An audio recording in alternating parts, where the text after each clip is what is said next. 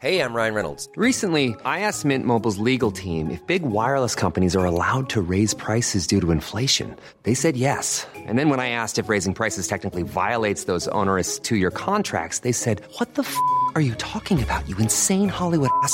So to recap, we're cutting the price of Mint Unlimited from $30 a month to just $15 a month. Give it a try at mintmobile.com/switch. $45 up front for 3 months plus taxes and fees. Promo rate for new customers for limited time. Unlimited more than 40 gigabytes per month. Slows full terms at mintmobile.com. Welcome to r/NoSleep. The story you're about to hear is one of the most disturbing that I've ever read. What could be worse as a parent than your child going missing? Well, that is exactly what happens to this man. However, despite the fact that his child is found, safe and well, the results are much worse than he could ever have imagined. My son keeps counting down. Now I know what happens at 0. The bullying started when Noah was 5. He was always small for his age, speckled and freckled with a shock of copper hair. He was an easy target. I kept telling him to hit back, to stand his ground. That's what I'd done when I was little, but Noah wasn't me. He was gentle and kind. I have to keep reminding myself that. He liked to read and loved to watch Star Trek with me. He was a good kid. It was just a shame that no one else could see it. His mum died when he was 8, leaving me as his sole parent. I tried my best, I still do, but I'm not his mother. I'm not as gentle or kind, and my smiles don't light up a room. It's hard doing it all alone. He misses her. Missed her. She left a hole and no one else can fill it. He came home from school one day and told me he made a friend, Martin. I was happy for him. I thought it would be good for him and that it would bring him out of his shell. I assumed it was some other kid whose peers deemed him weird and that they could take comfort in their exile with each other. He'd go to Martin's after school and come back smiling and happy. I was so relieved. Then one day Noah didn't come home. I waited half an hour in the hopes that he was just late and that he'd lost track of the time. When he didn't show though, I started to get worried. I began wandering the streets looking for him. I knocked half the doors in the neighborhood before I finally called the police. They were worried too, especially when I told them Noah wasn't the sort of kid to stay out all night. He was missing for a total of 2 days. I can't tell you the terror I lived through. I didn't sleep. I didn't eat. I wandered the streets shouting his name. All the bullies from his class suddenly found their conscience and helped by posting flyers about the town. Their parents came round with plates of food and offers of help. It takes a tragedy to make people see you, to make them help. Martin never came. You see, when the police went to school to find out Martin's address, they found that there was no Martin in Noah's class. There were only 2 Martins in my small town, in fact. One was a local sex offender, and the other an elderly man up Pinewood Avenue who was bedbound. It goes without saying that I feared the worst. Then they found him. When I got the call, I thought I'd be driving to a mortuary, but they sent me instead to the hospital. I got a speeding ticket trying to get there as quickly as I could. My head was buzzing. What had happened to him? Was he alright? My little Noah. When I arrived, a policeman ambushed me. He took me into a relative's room. His face was grave and I could have wept standing there, waiting. "We found him in Magnolia," he said. "He's completely uninjured. There's no sign of any assault. But he's..." Why does there always have to be a but? Why couldn't he have been fine? Why couldn't he have wanted to come home and watch Star Trek with me? My relief died like fire in the rain. He's not responding well. We found him in an abandoned house. He was sitting alone in a room. He'd been fed and watered. From all evidence at the scene, there appears to have been no restraints nor any kidnap. We're still investigating, but Noah isn't exactly forthcoming with any information. The doctors are hopeful that your presence might change that. He was in a bed, cross-legged and staring at the ceiling. He didn't even look at me as I entered. Something was wrong. 100,003, he said in his feeble little voice. Sunlight crept in through the blinds and blanketed him in strange bars. 100,002. Noah? It's Dad, I called out to him. My words didn't seem to reach him. He was in his own world, just counting. 100,001. 100,000, he said. $99,999. Mr. McMahon, a doctor said. He was old and grey. His face was as grave as the policeman's. I'm Dr. Ald. I'm a child psychiatrist in charge of your son's care. I have a few questions for you. Firstly, I want to promise you that we are doing all we can to help Noah. Why isn't he speaking? Why is he counting? I asked. Does your son have autism or any mental conditions? Is there a history of schizophrenia in your family or his mother's side? He asked, providing me with no information. No autism, no schizophrenia. He's got nothing like that. Why is he like this? What's going on? Please, Doc. I glanced at him again, still counting away. I looked at my son. Noah. He is eating and drinking. He has no injuries nor any fever. My initial guess was early presenting schizophrenia. Yet, without any family history and his lack of reaction to medication, I find it unlikely, the doctor said. To be quite honest, Mr. McMahon, I'm at a loss. I've called in a colleague of mine from another hospital for a second opinion, and I was hopeful that he might have reacted to you. While I can rule out any physical assault, I cannot dismiss the possibility of some sort of trauma that has caused Noah's change in behaviour. That sicko had hurt him in some way. He might not have laid a hand on him, but he'd put something in Noah's head. I became sure of it then. Martin. His friend hadn't been some kid from class, but the neighbourhood creep who had taken advantage of his loneliness. It wasn't easy leaving Noah in the hospital, but I was too angry to be of any real use to him there. A few of the dads from Noah's class told me where the creep lived. They offered to come along and help, but I didn't want to get them in trouble. This was my burden to bear. I'd been such an awful father. I should have known who my son was hanging out with after school. I should have. Mindy would have. He lived in a rundown apartment complex. Graffiti had been scrubbed off the walls, leaving only a thin smear of red and blue. I didn't knock. I plunged his door open. The disgusting lout was sprawled out on his couch with a roll-up between his thin, dried-up lips.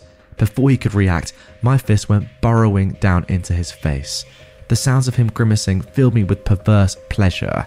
He looked confused and tried to scramble away. What the? Who are you? The slimebag said. Noah's father. What did you do to him? I punched again and heard his nose breaking. The 10-year-old boy you've been grooming. I ain't been grooming any 10-year-olds. Jesus frick, he exclaimed, his forearms across his face defensively. I stopped punching. That missing kid?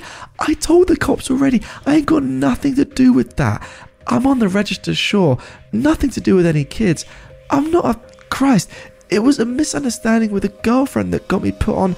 No kids, I swear. I don't have anything to do with your kid. Believe me, please. His coffee table was stacked high with adult magazines. I believed him. I called the police on myself in the end.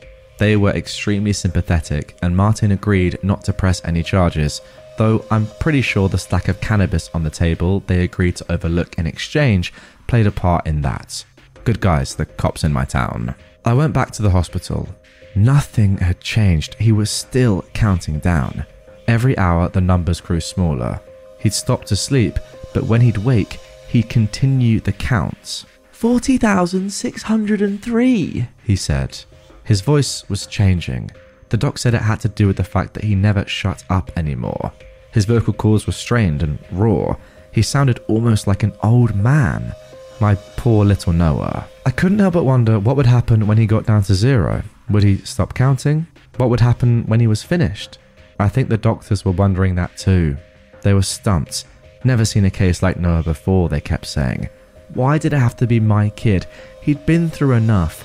Mindy, the bullying, why him? I'm sorry, son, I said to him. He didn't look at me. I grabbed his hand, which he pulled back. He used to let me hold him when he was sad. He'd come in from school with his bag slumped across his shoulders, and I'd just hold him as he cried. Not anymore.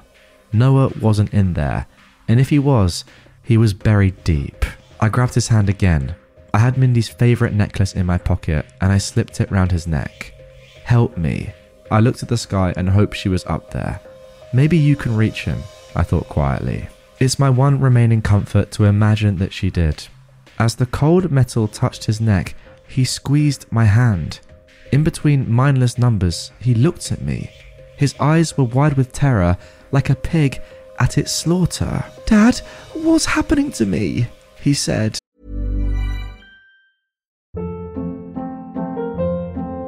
Hold up. What was that? Boring. No flavor. That was as bad as those leftovers you ate all week. Keke Palmer here, and it's time to say hello to something fresh and guilt-free. Hello Fresh. Jazz up dinner with pecan-crusted chicken or garlic butter shrimp scampi. Now that's music to my mouth. Hello Fresh. Let's get this dinner party started. Discover all the delicious possibilities at hellofresh.com. I thought I had him back, but the moment died as quickly as it came. The light switched back off and I was in the dark abyss again, searching the cold nothing for a thread of the sun I loved so much. 39,963. It isn't fair, life. If God's real, he sure likes giving us more than we can handle. We were getting down to double digits. I was sitting at his bedside and the doctors had gathered like a swarm. My tragedy was a show to them. They could go home and leave it behind. My head was in my hands. I was scared. I don't know why. Unease hung in the air like a cloud. Something wasn't right. I knew that. The son I loved felt further away with every strained number. He was drifting off into the ether, and all my love would go with him. 20, 19, he said at short intervals. There was jotting on clipboards and nurses that had paused, wordless. It felt like something was going to happen. 18, 17. I thought about when he was a baby, so tiny I could hold him with one hand. I thought of that first word, so pure and innocent. Dad, dad, da. I thought about leaving him at school for the first time, in his little uniform with the blue blazer, and the tears when he came home with mud on his knees from being pushed over. I thought about Mindy, and how they'd snuggle up together in bed, watching some kids' films. All those fragile moments crowded my head, and for a few seconds I was warm from the love of them. All the while the numbers grew smaller. 5, 4, 3, 2. There was a pause before it came. The doctors held their breath. Somewhere behind me a nurse dropped her pen and it fell to the ground slowly, as if gravity didn't work anymore. It rolled around on the floor like a spinning hat with no momentum.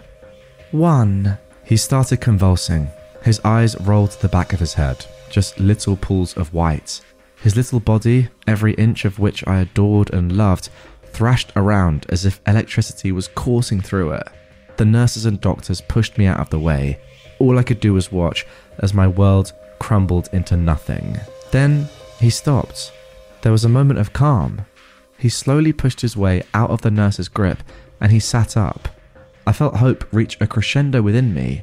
He's back, I thought. He's home. Then I looked at him and it slipped away again into a void of spreading dread.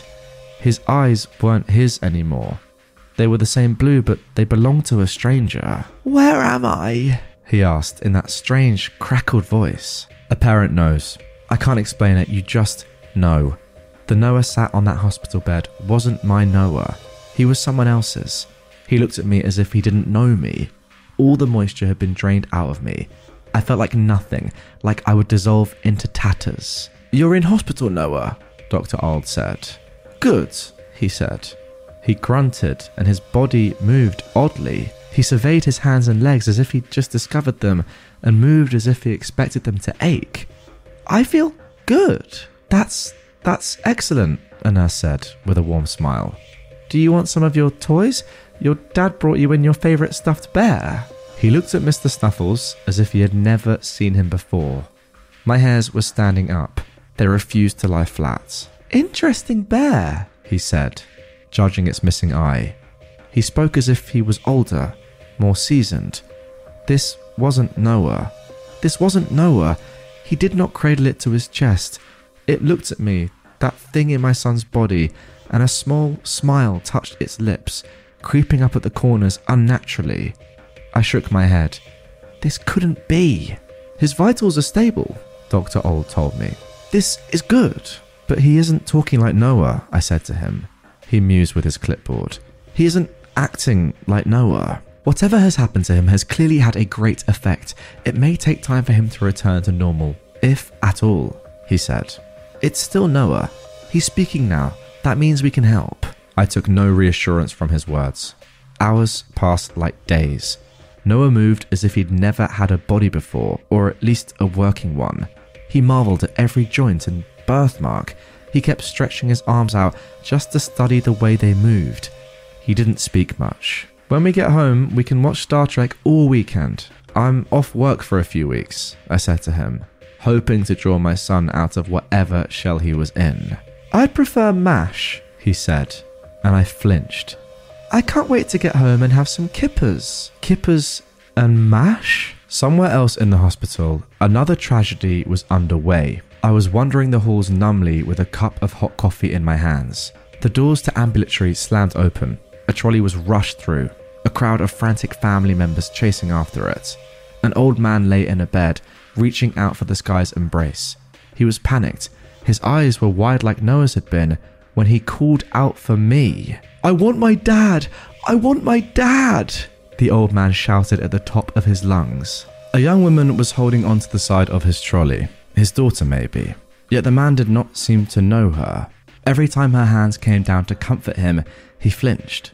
Then he saw me, and his hand pulled out for me. His words seemed to have been stolen from him. He was trying to throw himself out of the trolley just to reach me. Dad! I want my dad! He shouted, and the words filled my belly with dull, throbbing unease. Does your father have dementia? A doctor was asking the woman. He's not able to get around much anymore. That's all. He's never been like this. He's been a little down lately about not being able to get out as much, but he's always been sane, she said, her voice etched with pain, a pain I knew too well. Her situation was not so dissimilar to mine. A relative not acting like themselves, the same but different. Dad, it's me! No, Dad, I want my dad, my mum, Dad! He cried, reaching out for me again. My body wanted to chase after him, to reach him. The coffee cup slipped from my hand and fell like a clatter to the ground. A pool of dark brown soaked my feet. Do you have a name so we can pull his records? The doctor asked as he followed the trolley into a room. The old man slipped out of view. Martin, the woman, still breathless, replied. His name's Martin Smith. A strange coincidence. It had to be. Little lines tied together, stitching into some awful patchwork quilt. It didn't make any sense. It couldn't be. I returned to Noah. I felt like a zombie, like my head wasn't connected anymore. It was floating in the clouds. Nothing made sense. I can't wait to come home with you, Dad, Noah said, and my eyebrows furrowed. I shut my eyes and thought of my boy at the gates of the school, in the arms of his mother. His face turned wrinkled and old. We're going to have so much fun.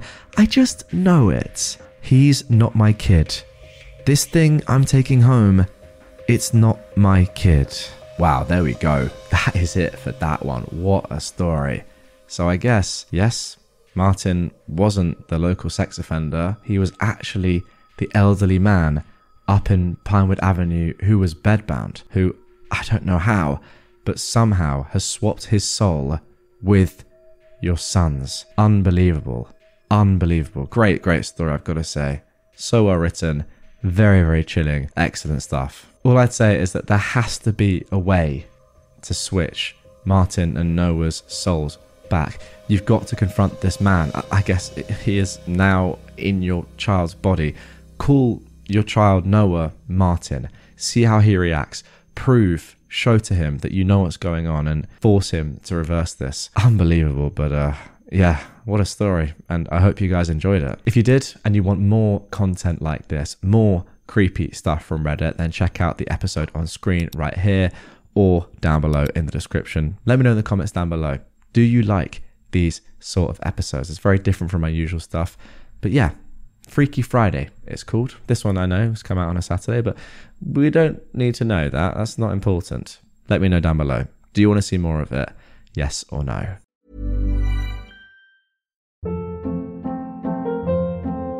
Hold up. What was that? Boring. No flavor. That was as bad as those leftovers you ate all week. Keke Palmer here, and it's time to say hello to something fresh and guilt-free. Hello Fresh. Jazz up dinner with pecan-crusted chicken or garlic butter shrimp scampi. Now that's music to my mouth. Hello Fresh. Let's get this dinner party started. Discover all the delicious possibilities at hellofresh.com.